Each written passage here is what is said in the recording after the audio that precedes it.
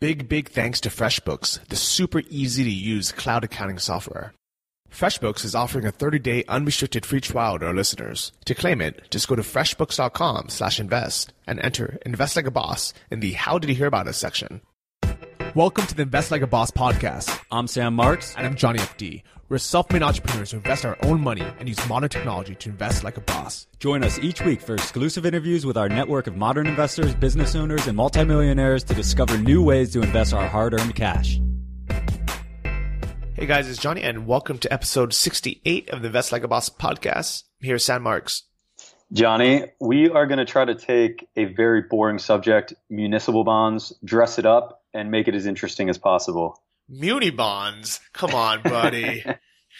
Munis. Come on. We're not 68 years old. I know, but there's something that is so attractive to them to me. And I think it's because I keep hearing all these really successful people talking about municipal bonds, and hey, sometimes boring is sexy when it comes to making money. Yeah, you know what? You're right. And if I can get a guaranteed, 5% and live off of that, instead of doing like a standard drawdown of, let's say, I have $500,000, I can draw down 4% a year and have that theoretically last me for the next 30 years. If I can just make a guaranteed 5%, that means I never have to draw down at all. Yeah, exactly. And I know we've touched on this before with where municipal bonds would be in your portfolio. And I think you're against them, but I'm interested to get your opinion after this episode to see if anything has changed. Okay. Well, I'm excited about that. I think it'll be fun. And I heard that you plan on spicing this episode up by... Yeah, go ahead.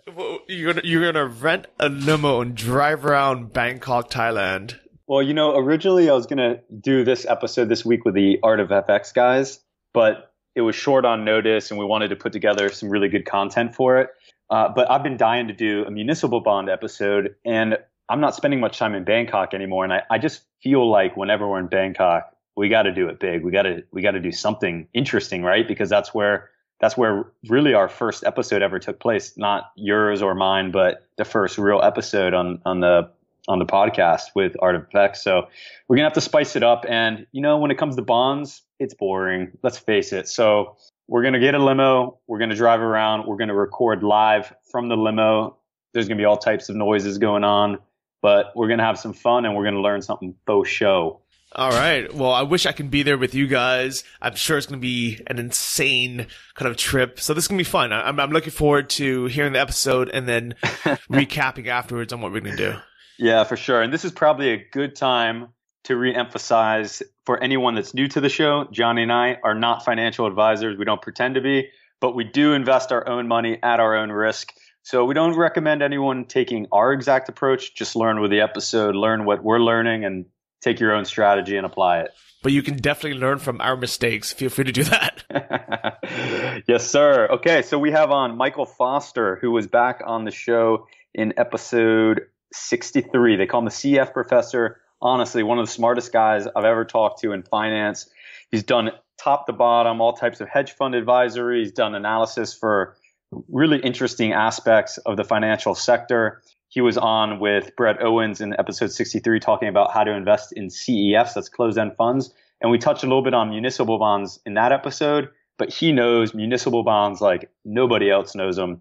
No one better to talk to than the CF professor, Michael Foster. So we're going to bring him back on the show this week. All right. Enjoy the limo, enjoy the show, and enjoy this episode. Hey bosses, if you are self-employed like we are, and especially if you hate dealing with numbers, invoices, and reminders, you need to check out FreshBooks. They made my life so much easier by letting me set up recurring expenses and invoices that I can set up once and just forget about. You can set up automated late payment reminders as well. So next time somebody who owes you money doesn't pay, they automatically get a message so you don't have to chase them down or, worst off, forget to get paid. Seriously, if you're a small business owner or a freelancer, check out the service. It's super easy to use, and it's free for the first month.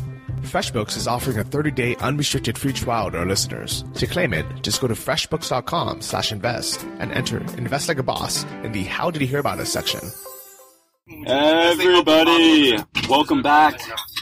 Coming to you live from Bangkok. Whenever we're in Bangkok, we do a big episode. Last time it was with the Art of the FX guys, Brian and Tang, with Johnny and I, and they just happen to be here. But today, we're not recording with Brian and Tang. We're going to do that in a couple weeks. I have back on Michael Foster, the CEF professor, and we're going to talk about municipal bonds. Hey, Sam. Nice to see you again. Good to see you too, buddy. So we're actually in a limo, so if you hear noise in the background or honking and horns and lots of craziness, People yelling and screaming of all types, we're in Bangkok in a limo. And the funny thing about being in a limo in Bangkok is there actually are no limos in Bangkok. So I think we found the one limo, and I think in maybe 3 years I've never seen a limo here. So we're crammed in here, we're having fun, we got a great group, and we thought, well, we just take this opportunity to have a fun episode and talk about maybe something that is a little bit less fun, municipal bonds, and We can make it fun. we can make it fun, and that's what we're going to do. So, Michael, good to have you back on. The last episode, we were talking about CEFs. Lots of fun, learned a ton. You and Brett Owens back on, and what do you think about municipal bonds? Are you bored already, or like you excited to talk about it? So, I've heard a lot of people complain about investing and say that this is boring, that's boring, and, my attitude is, if I'm making money, I'm not bored. The most exciting thing you can possibly do is to make money, especially if you're doing it with relatively low effort. And that's one of the reasons why municipal bonds are quite powerful, quite interesting investment instruments, because they are a way to get a much higher passive income stream than they first appear. And it's also quite possible to invest in these in a way that really gets you access to very high quality fund management at a rather low price. So there are a lot of good things about it. So after the CEF episode, I was dying to know more. So I came to Bangkok, met Michael, and was like, hey, I've heard so many rich people talk about investing in municipal bonds, and specifically through CEFs, which I didn't even know what CEF stood for until we did the episode. And after the episode, you gave me some suggestions on 5 good funds to get into. I immediately got into them, very happy, and looking to ramp that up. So, what are some of the reasons that the ultra-rich invest in municipal bonds? Is it as simple as just tax-free earnings? Yeah, the primary motivation for a lot of muni bond investors is that they're getting tax-free income. And I'd actually say that the majority of the retail investors that use these bonds tend to be older retirees with relatively high net worth, but definitely not only millionaires. There are a lot of people who maybe have a net worth around $1 million, maybe a bit less. We're really looking to get a sustainable 4 to 5% income stream after tax that they can use to live on. That's really both the good and the bad thing about muni bonds, and I can get into that in a bit. One of the things about muni bonds is that because they are targeted to this specific group, you find a lot of interesting dynamics in the market that individual investors can really take advantage of. So I got into these, and I got into them for the tax-free income. And what I found really interesting is when we met last time in Bangkok, you immediately took a look at some of my other investments and gave me better advice than I think I've ever gotten from anybody else who's just looked at my investment portfolio, and you immediately go, oh, that doesn't make sense. You shouldn't be in that. And one of those was one of my REIT investments that was paying like a 4% dividend, because I'm very heavy in REITs. And while REITs, I think, are an important part of my portfolio, when we were comparing like a REIT that may have yielded 4%, it just didn't make sense, because I'm getting taxed on that as ordinary income versus a municipal bond fund, which I can make 5%. And that's completely tax-free and doesn't move me up into the higher tax bracket. Right. So there are a couple of issues when it comes to tax considerations with municipal bonds. Number one, not all, but the vast majority of municipal bonds are tax-free for Americans. And it depends on your individual situation. Any investor who's considering muni bonds should closely read the prospectus and talk to a CPA before actually making the investment. But besides that, as a general rule, it's true. If you're a high net worth individual, or if you're someone who's making 6 figures or more through income, it's quite likely that a municipal bond fund is going to provide you a more tax advantaged situation than you could get from another high yield investment. That's not true for everyone in all cases, but it's true for a lot of people in a lot of cases. And that's, again, one of the reasons why retirees love these funds so much. So you're a CEF expert. We already had you on to talk about closed-end funds. And what are some other ways that people can buy municipal bond funds outside of closed-end funds? So there are three main ways that people can buy muni bonds. You can buy them directly, that is to buy the actual bond. You can buy them through an index fund. The ETF MUB is one of them. There are a number of mutual funds that also kind of index muni bonds as well. And then the third way is to get it through an actively managed fund. And those can be either mutual funds, CEFs, or some ETFs are actively managed. Now, I recommend CEFs is the best way to buy them. And also, I'd say that actually buying an individual municipal bond is the worst way to get it. There are a lot of reasons why it's the worst way. The first reason has to do with access. People don't really realize when they think about muni bonds. It's not like common stocks where anyone can go on an exchange and buy a share of Apple at any time when the market's open. Muni bonds are a lot less liquid. There are some bonds that won't trade for months at a time. And so what happens is if you're an individual investor and you want to buy one of these bonds, you have to contact a broker who can find those bonds and sell them to you. Brokers privilege larger clients. So they're going to give the best quality bonds to the BlackRocks and PIMCOs of the world, these massive, massive institutions that are managing literally trillions of dollars. So, if you go to a broker and you want to buy some bonds and you've got $500,000, you might feel like a big shot, but they're going to laugh at you. That's just not enough money for it to be worth their while. So what happens is they're going to offer you the worst bonds. They're not going to give you the sort of creme de la creme, best quality bonds that are out there. That's the number one reason why I strongly recommend anyone. I mean, even if you're a billionaire, you're still not big enough to be worth it to these brokers. Interesting. So that's the first reason. The second reason is that bonds are really, really complicated. I mean, people think that stocks are complicated, and they are. But bonds are a lot more complicated. So there are a lot of aspects of bonds that people don't look at. They don't look at bond covenants. They don't look at whether it's a revenue bond or a general obligation bond. They don't look at the default covenants or the callability of the bond. They don't look at pricing, whether it's priced at par, discount, or premium, and why. They don't look at the yield to worst calculations and see how the different yields to maturity, to call, to put, and so on are at the current moment. They don't look at things like convexity.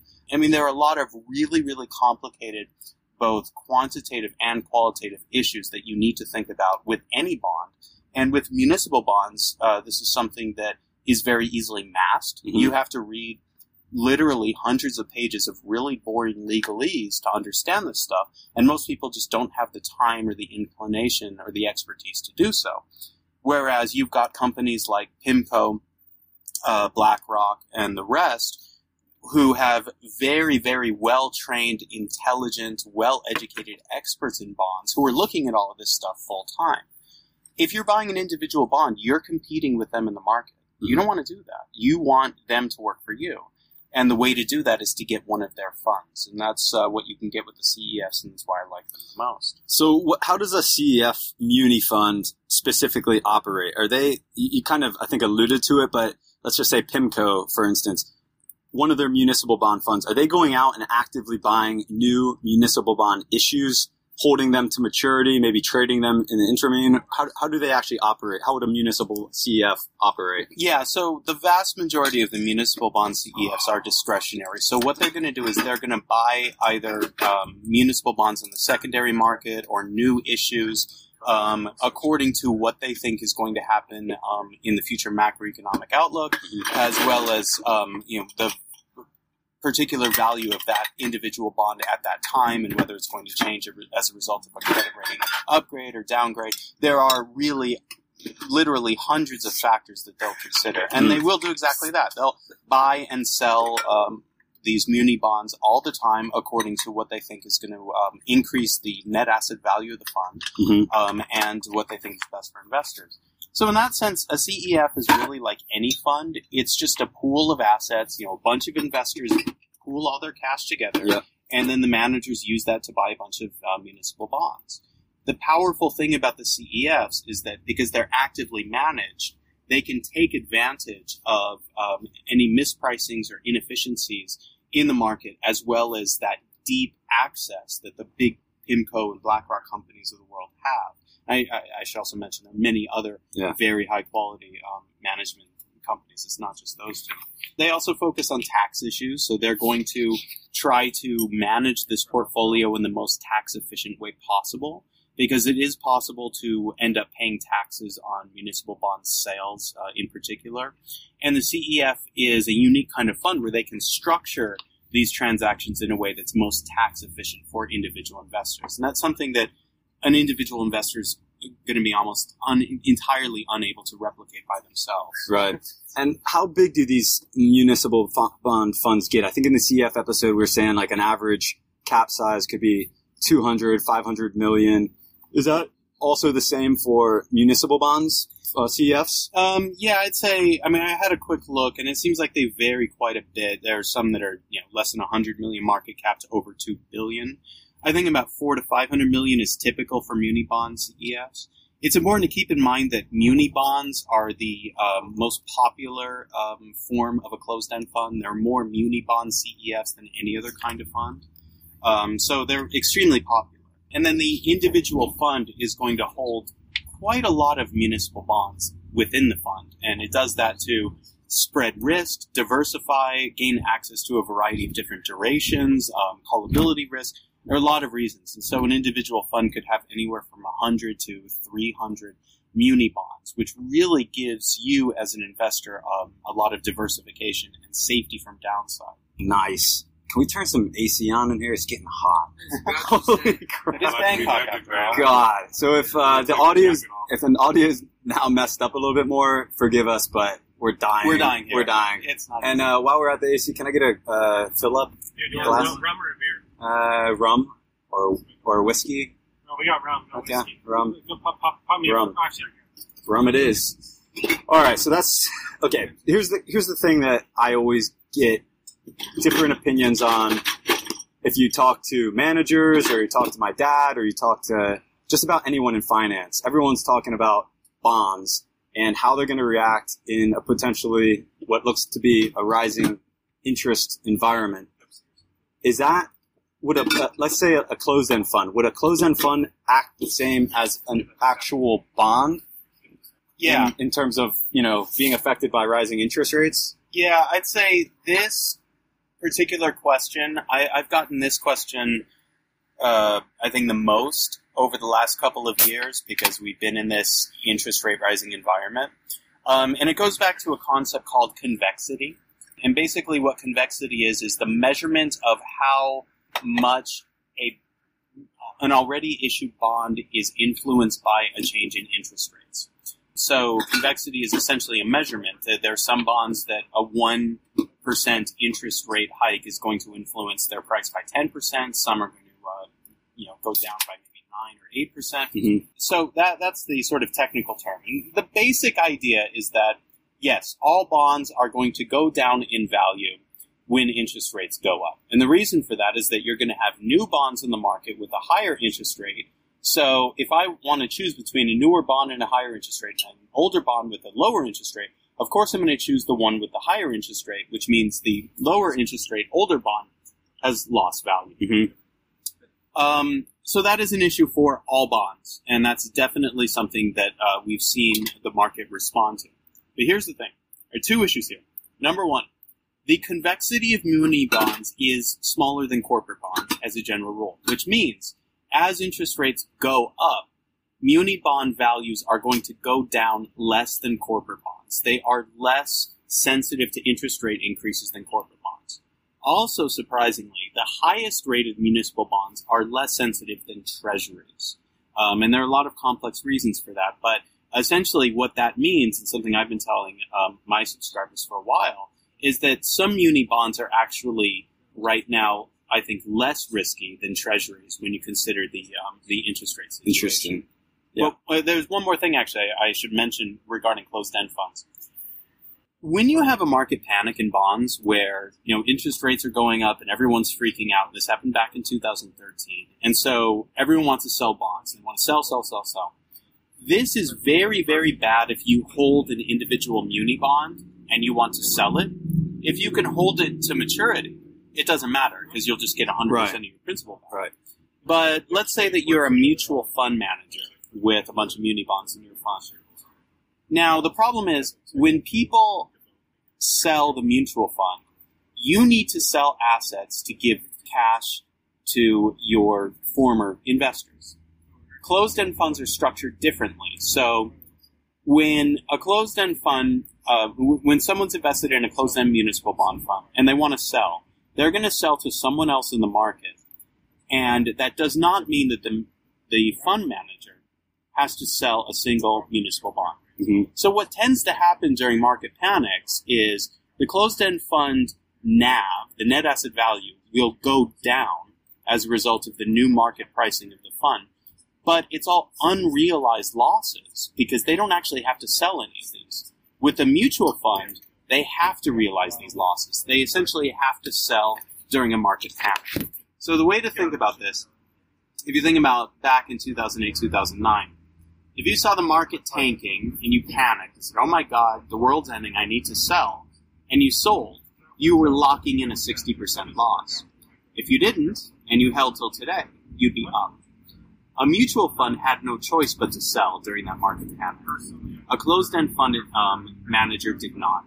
And that's one of the main reasons why I particularly like bond CEFs. Mm-hmm. They don't have to sell during market panics. And what they can actually do, if they have access to leverage or if they're getting a lot of income, they can actually lower the dividend to shareholders, which looks bad in the short term. Right. But then they use that money to buy new issues, which is good in the long term, which is one of the reasons why a lot of muni bond funds went down last year. It was a great buying opportunity. I was very aggressive about recommending them.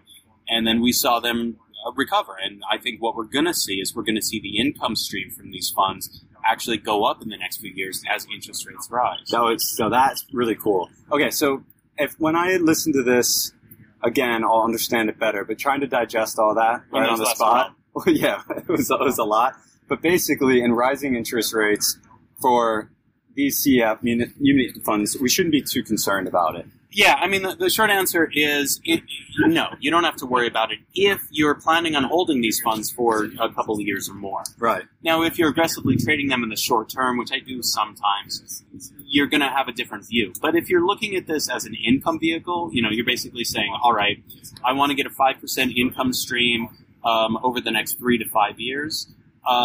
Actually, this sell-off during the interest rate hike cycle is a buying opportunity.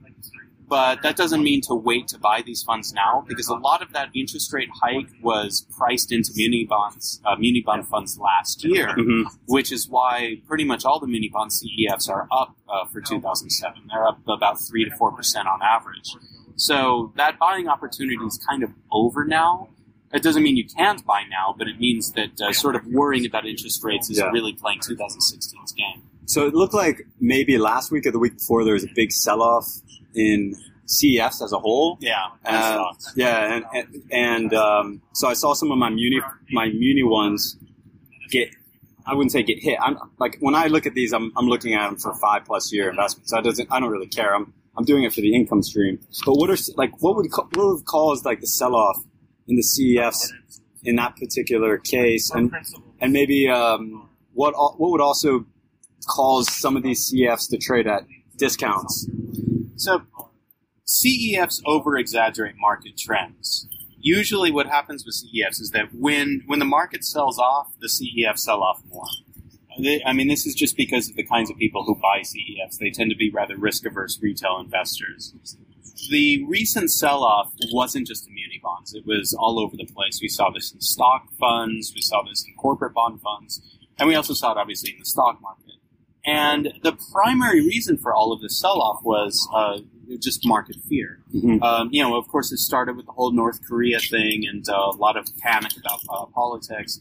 But the fact that this sell-off kind of recovered a little bit and then came back, as we're talking today, the market hasn't gone back to where it was, although it's been improving.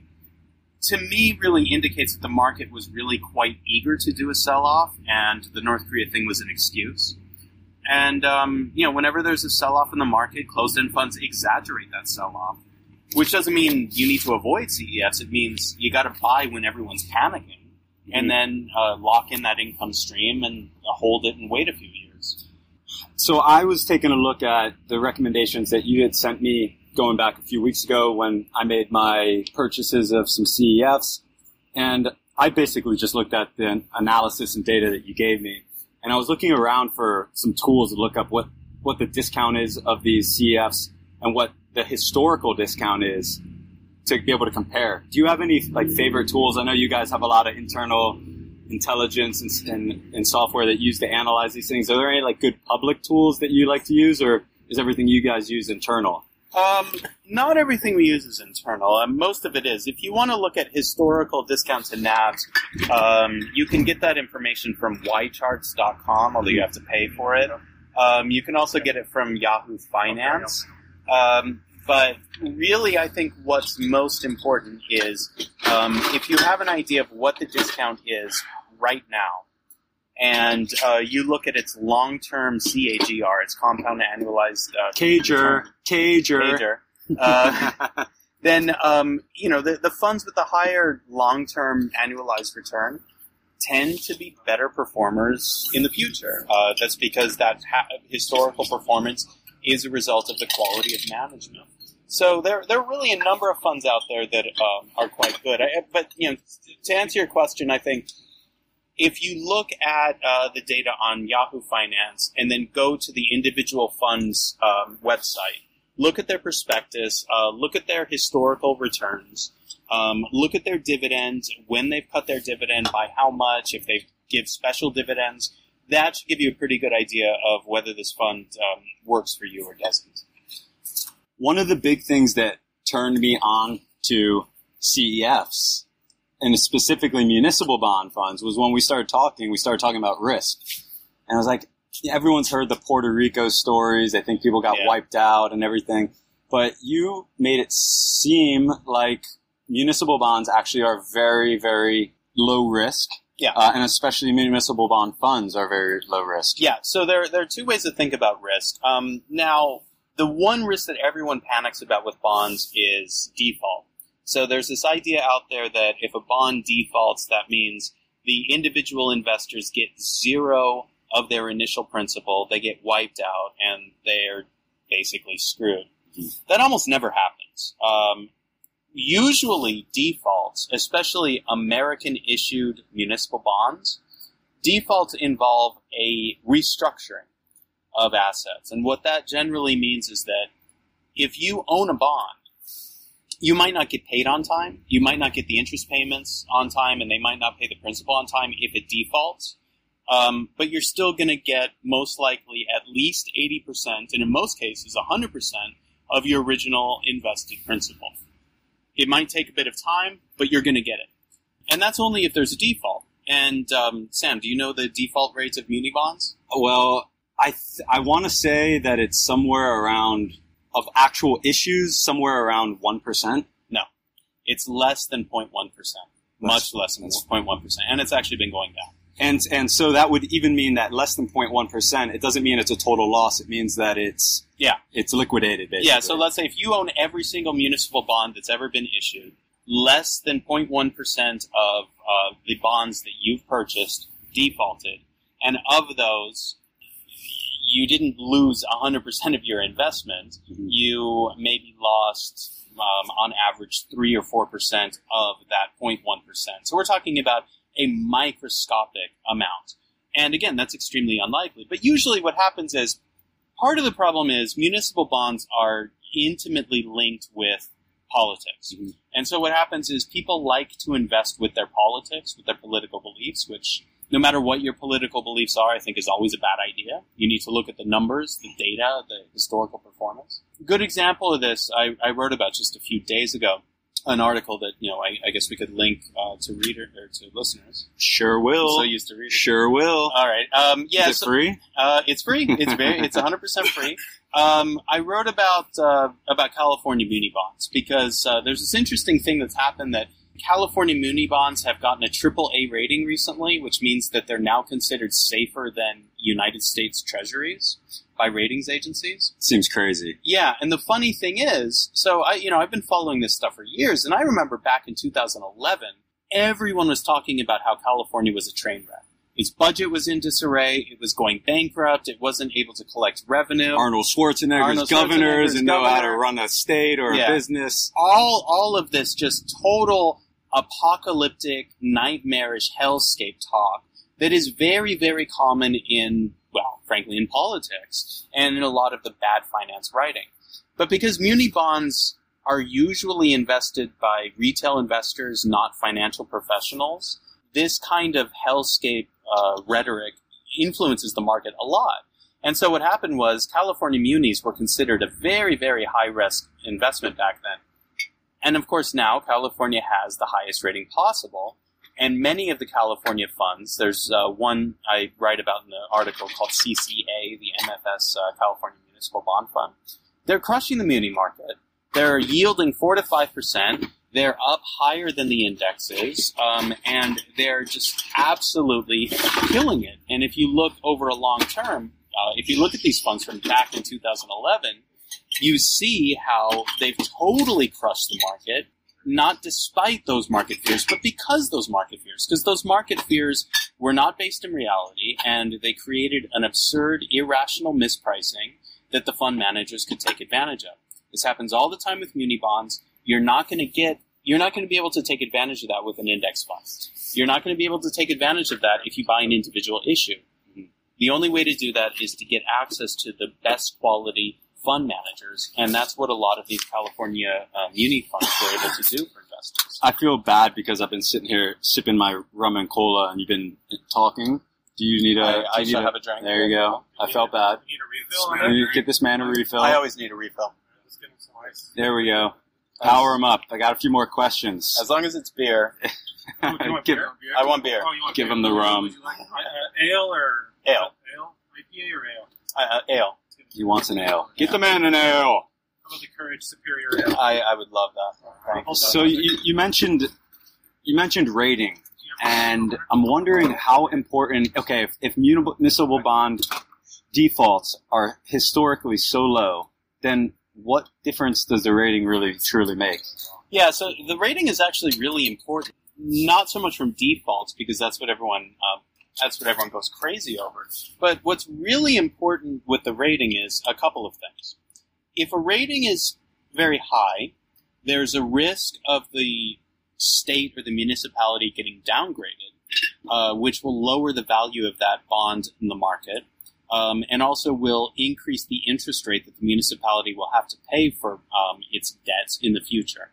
Likewise, and this is really, again, where active management earns their keep, if you have a bond that is rated poorly, but the municipality is actually in great financial health, there's an opportunity to buy those bonds, wait for the rating to get upgraded. The bonds will shoot up in value while paying the same higher interest rate that they had to pay back when the rating was lower. Again, this is what happened with California years ago. At the moment, this is kind of happening with New Jersey. I believe this is going to happen with Illinois. Nowadays, people are talking about Illinois the same way that they talked about California, that it's a basket case, it's going to go bankrupt, blah, blah, blah, which frankly makes no sense. If you've been to Chicago, you know that Illinois has a lot of industry. If you've been to Chicago, you've been shot at. Yeah, there's that too. But again, it's these political issues that have nothing to do with the actual financial health of the state that really is going to indicate its future performance. And New Jersey is a great example. It's crime-ridden, it's corrupt as hell, it's got a lot of problems, but New Jersey bonds have shot up in value over the last couple of years because of a lot of civil servants doing their job and improving the financial state of the state, despite all of the headlines from actual politicians. The same thing is going to happen with Illinois. The same thing happened with California years ago. It's common. So really, what do the ratings matter? The ratings really matter for the interest rate that the state's going to pay. And what managers very often do is they kind of play this game where they use their own tools to determine the true creditworthiness of the state. And they'll often know better than the ratings agencies. And then they could take advantage of that and essentially front-run the ratings agencies. Sip break. Okay, how about fees, because I looked into some of these funds and the fees are like 1.5%. You know, okay, when you compare it to, say, a robo-advisor, we talked about robo-advisor, you're getting charged like 25 basis points. But again, this is an actively managed fund, right? Right. So when you're looking at the yield of these funds, let's just say a yield in one of my funds is actually, I think the yield in all of my funds is an average of 5%. Yeah. Would that be after fees or before fees? That's after fees. Okay, so that's you don't have to worry about your fees at all. The fees are taken out of the fund before it pays dividends. It's an entirely separate calculation. A lot of people worry about the fees, and it is true that these municipal bond fund fees are higher. So muni bond CEFs have around 1 to 2% fees in total, which also includes some interest expense. Whereas if you compare it to the index ETF MUB, it has a 0.4% expense ratio. So it is cheaper. But also, there are literally dozens upon dozens of funds that have beaten MUB over a multi-year period. And I'll actually, we can get into it a bit. I have a few recommendations of some funds that have beaten MUB for a long time. MUB sucks, right? Yeah. I looked at MUB and the yield's low. It seems like what the robo-advisors buy. Mm-hmm. So it's got to be way oversaturated. Yeah, well, it's that way because it's only investment grade bonds, and it's all of the bonds out there. So it's including the lowest yielding and the best yielding. It's not buying them at the most opportune time. It's just buying essentially a basket of the index in the same way that the S&P 500. But the difference is stocks are much, much more efficient than muni bonds because, again, muni bonds are controlled by a lot of gatekeepers. Stocks are not. So it's really, really easy to find a lot of muni funds that are crushing the MUB fund, and will continue to do so. Our driver just do another lap. Our driver just stopped in the middle of a busy street in Bangkok, got out of the car. Oh my God, he's dragging me out! No, I'm kidding. I just told him to go for half an hour more. Yeah, I was like, "What is he doing?" I knew this was a stop. All right, well let's buy a CEF. All right, let's buy muni fund. Now, one thing before we buy is, are these the type of things? Because you know my strategy, right? I want to buy these things. I don't want to trade them. I want to buy them. I want to fall asleep for 10 years and get the regular distribution. You guys turn the air up. Turn the air up. Yeah, is there any concern? Is there any? Fill up the beers. Get some ice. Ice in the drinks. No, don't turn the heat on. Funny guy. Kang. It's time to get naked and weird. Right. Shirts are coming off. It's getting warm in this car. The only limo. The only limo in Bangkok. The AC is not working, and it's middle of the summer. We're gonna. And the driver's trying to kick us out. And the driver's trying to kick us out on the streets. Okay. We're actually at the bar. Let's say like a PIMCO or an Invesco. Can you buy this thing and fall asleep for 10 years and basically not worry about it? It's going to be managed? Oh, absolutely. I mean, I could show you tons of different muni bond funds that have had an annualized return of 5% or more. They go up and down in value over time, but again, a lot of these funds will have the same or even a higher market price than they did a decade ago. It's actually a lot easier to do with muni bonds than other kinds of CEFs. There are a lot of CEFs that you need to be a bit more proactive with, but with muni bond CEFs, there are tons that you can buy, keep for 5 years or longer, collect the dividend payments, and not have to worry about looking at your portfolio every day.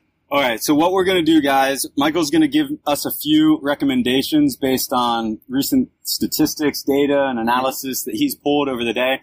And then we're going to go into a bar. I'm going to come back out, tether my Wi-Fi, get in these funds, and then Johnny and I are going to talk a little bit more in depth about the recommendations from Michael, why he recommended them, and why we chose whatever one we're going to invest in. So what would be the ones that you're recommending based on what you just looked up? So before I give these fund recommendations, I should probably stress I usually recommend buying funds before you go to the bar rather than after. But Bangkok, we're 12 hours away from New York time, so you gotta do with what you got. Yeah, we got to work on EST time. Exactly. Which we're coming up on. 10 in the morning. We're behind the ball. Yeah, we are. All right, but that's okay because these funds are not terribly volatile, so we got time. All right. The first fund, I'm going to recommend 3. And as a disclosure, I own all of them, and I plan to hold them for a very long time. The first one, the ticker is NBO. NBO, I don't own that. NBO, yeah, well, you should soon. It's a New York fund, so it specializes in only New York mutual funds. It has a 10.8% discount to NAV at the moment. Wow. Which is a lot of a bigger discount than its historical average. Over the last 10 years, it's had a 4.4 discount to NAV on average. So there's quite a bit of capital gains upside if it reverts to the mean, as most funds do. The yield is a bit smaller because New York is so high quality these days, so its yield is 4.1%. And the fund has had about a 4.8% CAGR over the last decade. So it is a pretty reliable returner. It's a great income vehicle. You're going to get that 4% very reliably, and you're not going to see the NAV of your fund go down really at all. You shouldn't for a long time. So that's the first one I recommend, NBO. I have no idea what's going on behind me. No, I'll try to ignore it. Nothing. Reminds me of my teaching days, actually.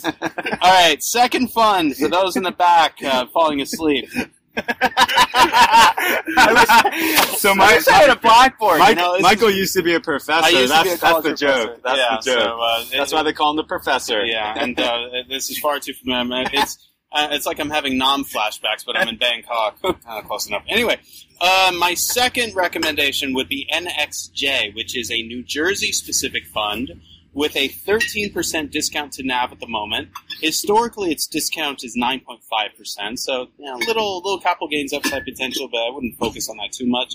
The really cool thing about this is the CAGR, 6% over the last 10 years. That's 6% per year over 10 years, and a 5.1% yield. And this is tax-free, at least on the federal level, but please do check your CPA. Florida, Texas, baby. Yeah. Tax-free. All right. Third recommendation is more diversified. It's not specific to any one state. MHI, which, get this, it has a 7% discount to NAV. I actually own more of this than the other two. 7% discount to NAV. Historically, it trades at a 1.9% premium to NAV. Wow. So over the last decade, it's more likely to trade at a higher price than its NAV than a lower price. So you've got a good 9.6% capital gains upside whenever it reverts to the mean. On top of that, it's got the biggest CAGR of my Rex here. It's got 5.4% annualized return over the last decade. And all these funds have more than a 10-year history behind them. So These are not fly-by-night funds. So would you take, for me, would you take, let's say I'm going to make a large investment into these funds. Would I do all 3, or would you just do one? Throw it all in one? Well, I've got all 3. I think it really depends on your income goals because, all right, so MHI's got a 5% yield. The other two... NXJ's got 5.1%, MBO's got 4.77%. So you could buy all 3 and get an average 5% yield, diversify yourself a bit.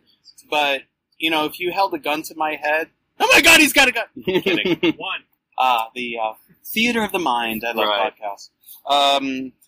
If you had to choose one, I'd probably go with MHI because you've got a 7% discount. And, it normally trades at a premium, and it's not just in one state. So if there's a sudden drama with Chris Christie or New York or whatever, you're going to be somewhat insulated. So, if I were to take just one, I'd probably go with MHI. I love it.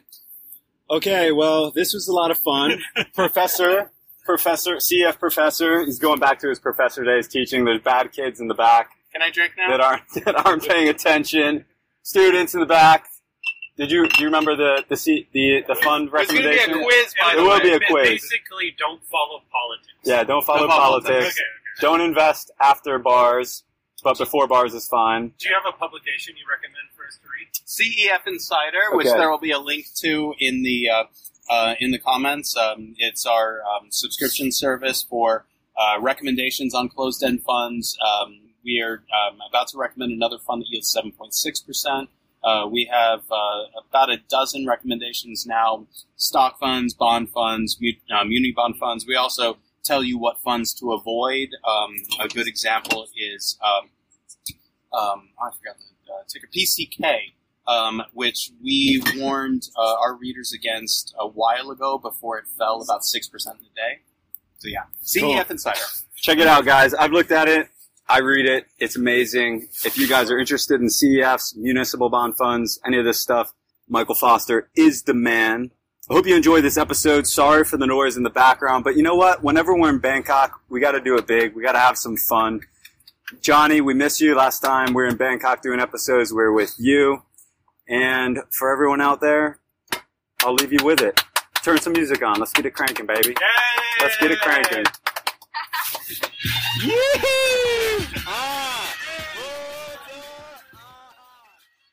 That must have been the best transition music ever. That wasn't post-edited in. That was you guys live in the limo. You know what? That wasn't even planned. That song was not on. And literally when we're like, turn up the music, that song just happened to be playing. And it was, when I reheard the episode, I was like, oh man, that's perfect to take us out. That was so perfect. I really enjoyed that. And like, I almost kind of felt like I was there with you guys. That's good. Well, we missed you, buddy. We wish you were there. And I'll tell you what, that I honestly do feel like that episode would have been really boring if we didn't dress it up. But man, Michael he's a smart dude. There's no doubt. Like I listened to the episode once already, and there's just some tangents that he went on that I'm like just trying to digest everything while he's on it. But super smart guy, and I think extremely practical information. Yeah. And you know what? At first, honestly, I was like, this is going to be a terrible idea. Driving around with the street noises, glasses clinking, you guys getting drunk in the limo. But it actually, big props to you, Sam, for your vision.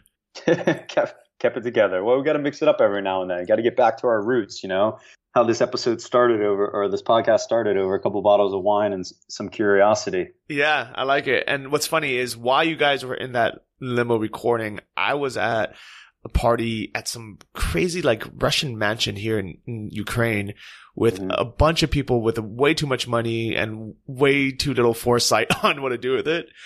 Seems like the best type of parties. Yeah. It was insane. I cannot even describe how insane it is. I think if you guys look at my Instagram feed, you'll see some of the insanity, but I think maybe that would have been interesting if I pulled out my phone to record as well.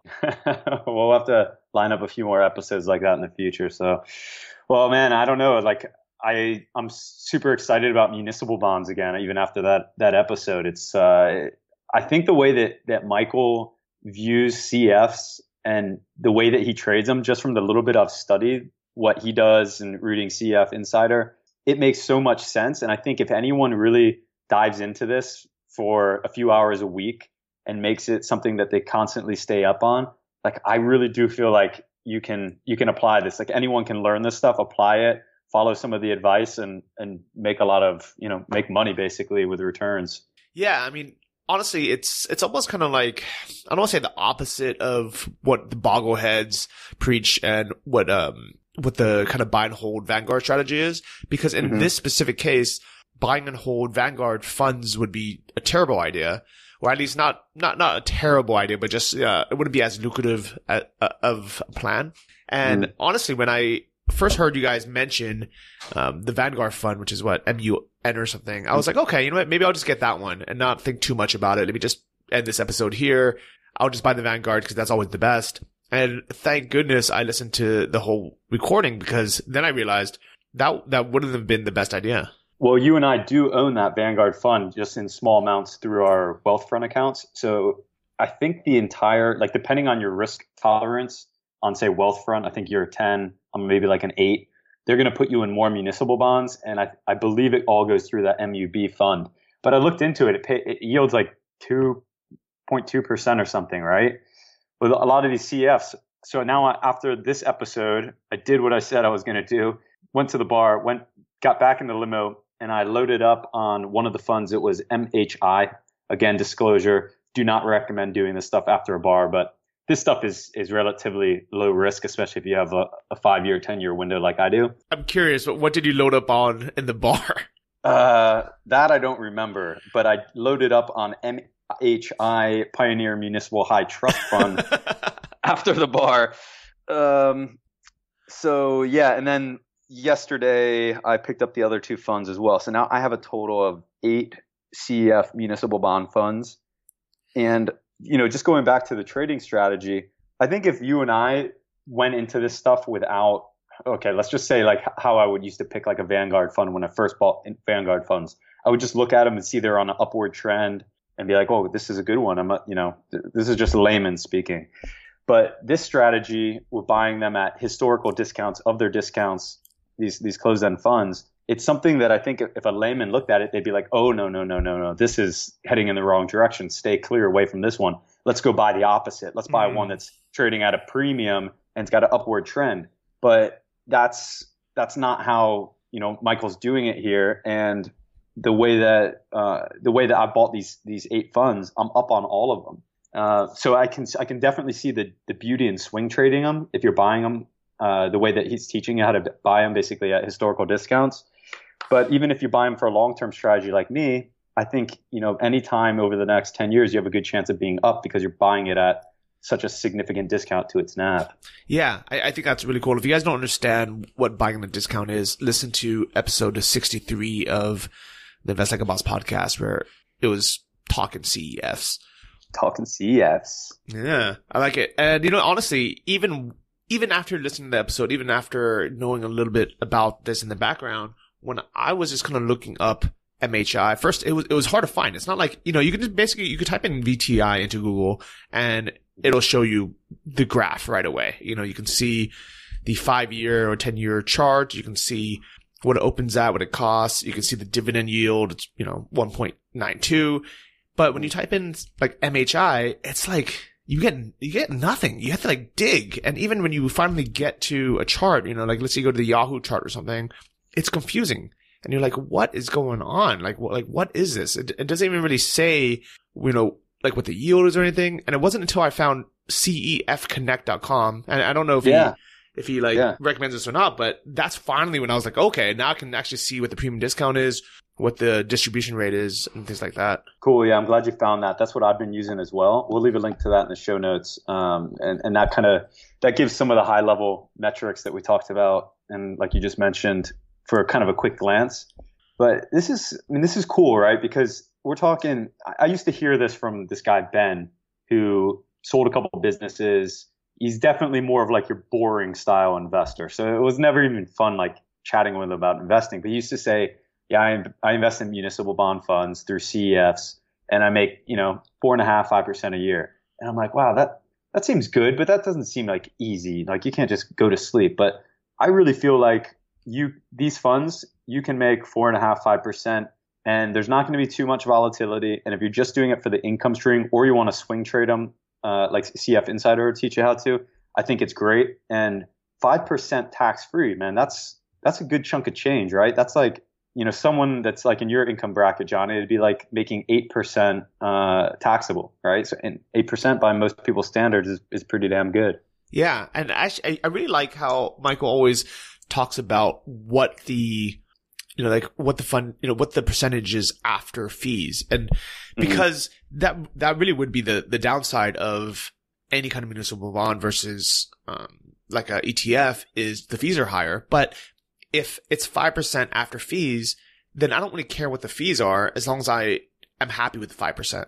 Yeah. I thought that was well pointed because maybe the first 50 episodes of this podcast, we're learning about how fees are the devil. And I still do think so in a lot of ways, but that was a good way to look at the fees. I mean, this is something that you're basically paying them to manage all this stuff and to get the best picks of these municipal bond issues as possible. So this is a much more active type of fund versus paying a financial advisor to essentially put you in, you pay a financial advisor 1.5% to put you in a passive index portfolio of sorts, which doesn't make sense. Of course, we know that now.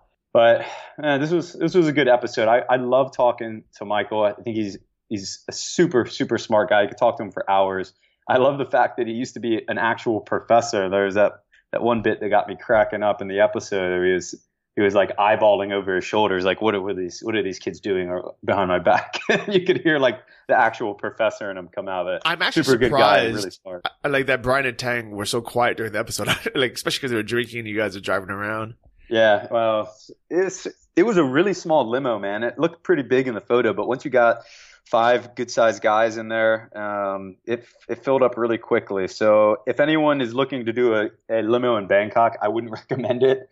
Do something else. There's only like one limo in all of Bangkok, and the AC is kind of busted, and you're just stuck in traffic the whole time. But it was just more for the fun of it. So that's what it was. I love it. Well, it's good that you always change it up. So as far as what we're personally gonna do, so it sounds like you put a good chunk of your money into these bonds. I could see in your position why you would do that. I mean, it's one of those things where you've been looking for a tax-free way to get 5%.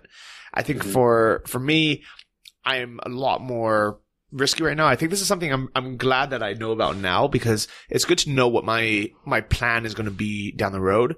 And I think when I actually retire, whether that's 65 or whatever age it is, and I don't want the market swings ups and downs, I can see myself putting, 80, 90% of my money into something like a muni bond. Yeah, so I think this is basically what MJ DeMarco is doing, and it's what a few of my wealthy friends are doing. Now that I know how to talk about it more, I'm learning more about what they're doing. But I guess that, like, one thing for people out there to consider is historically the market has paid back, has returned 8%. Let's just say over the last 100 years, right? Mm-hmm. If you're making 8% in the market, but that's taxable at, let's just say, between 15% and 25%, depending on what those gains are from, then it's really like making 5% tax free. So I don't know. Like someone like Med Faber would probably know this stuff off the top of his head. Like you say, okay, if I put all of my money in municipal bond CEFs for the last 50 years versus, I don't even know if CEFs were around that long, but let's just say versus the S&P 500, after taxes, what would return more? Now, I think that would be really interesting, because I don't know if there would be a huge difference. Yeah. Okay. That definitely makes sense. And I am curious about that. I'm glad I have so many years to even think about this before, because I think one of the worst mistakes we can make is just almost kind of putting off thinking about the future because we don't want to stress ourselves by thinking about the next step. Mm-hmm. I just logged into my Wealth Phone account to take a look at what percentage my municipal bond allocation is. And because I've set my risk level at the highest allowed, it's only 4.7%.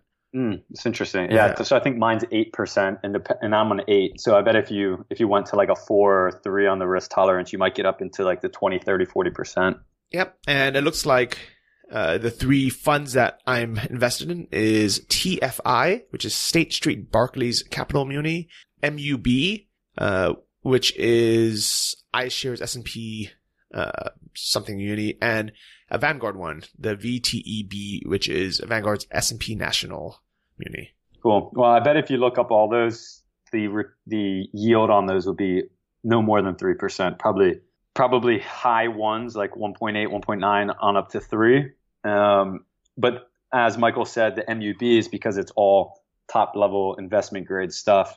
But the CEFs that I'm in, the average fund right now that I'm in for municipal bonds is 5%. So that's a much, much healthier yield than when talking 2%. Well, the Vanguard one, I just took a look. It's 1.89. Oh, spot on the money, baby. Oh, you're good. You're good. I'm a good student, right? Yeah. The CF professor will be very pleased. I crushed the quiz. But the MUB, it looks like it's 4.16, which is great. No way. Yeah. No.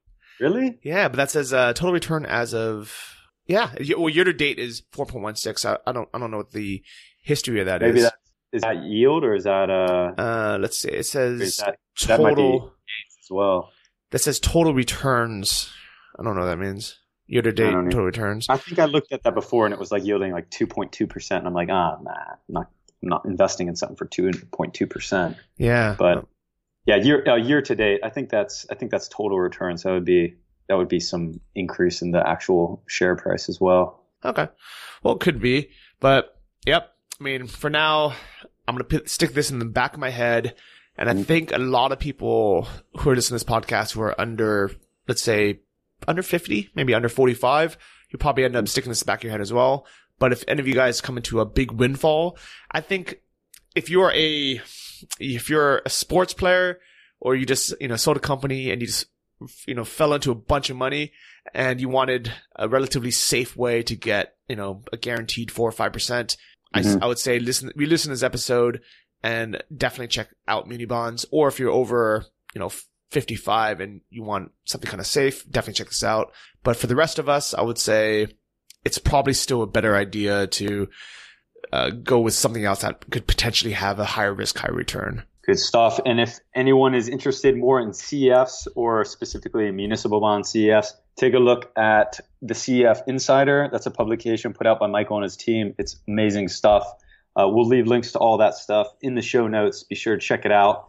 And if anyone's into this stuff, CEF specifically, write us. Let us know how it's going. Let us know your strategy. We'd love to hear. I like it. And big thank you to everyone who's been leaving these great reviews. This week we have BRWJ and DJ says great info, 5 stars. Awesome work, guys. I love it. And for everyone who doesn't have an Apple device or iTunes, just leave a review anywhere and just let us know where you left it. I'd actually be very curious where you can leave reviews for podcasts. So if anyone knows, please reach out to us, give us a shout, or make a post in the Boss Lounge on Facebook. Also, big thank you to our sponsor, FreshBooks. If any of you want to collect your monthly invoices and get paid on time and have an easy way to expense your business expenses like renting a limo in Bangkok, then it is business. It is business, and popping bottles of Blue Label Johnny Walker. Got to drink something to stay alive. Yeah. And it's, it definitely is a business expense to some people. Go to freshbooks.com/invest. And thanks again to our great guests, and see all of you guys next week. Thanks for listening to the Invest Like a Boss podcast. Join our mailing list at investlikeaboss.com to get exclusive access to our insider investment folios and our private members forum. If you enjoyed this episode, please subscribe on iTunes or your favorite podcast app. Tell your friends and leave us a review in the iTunes store. It helps more than you know. See you guys next week.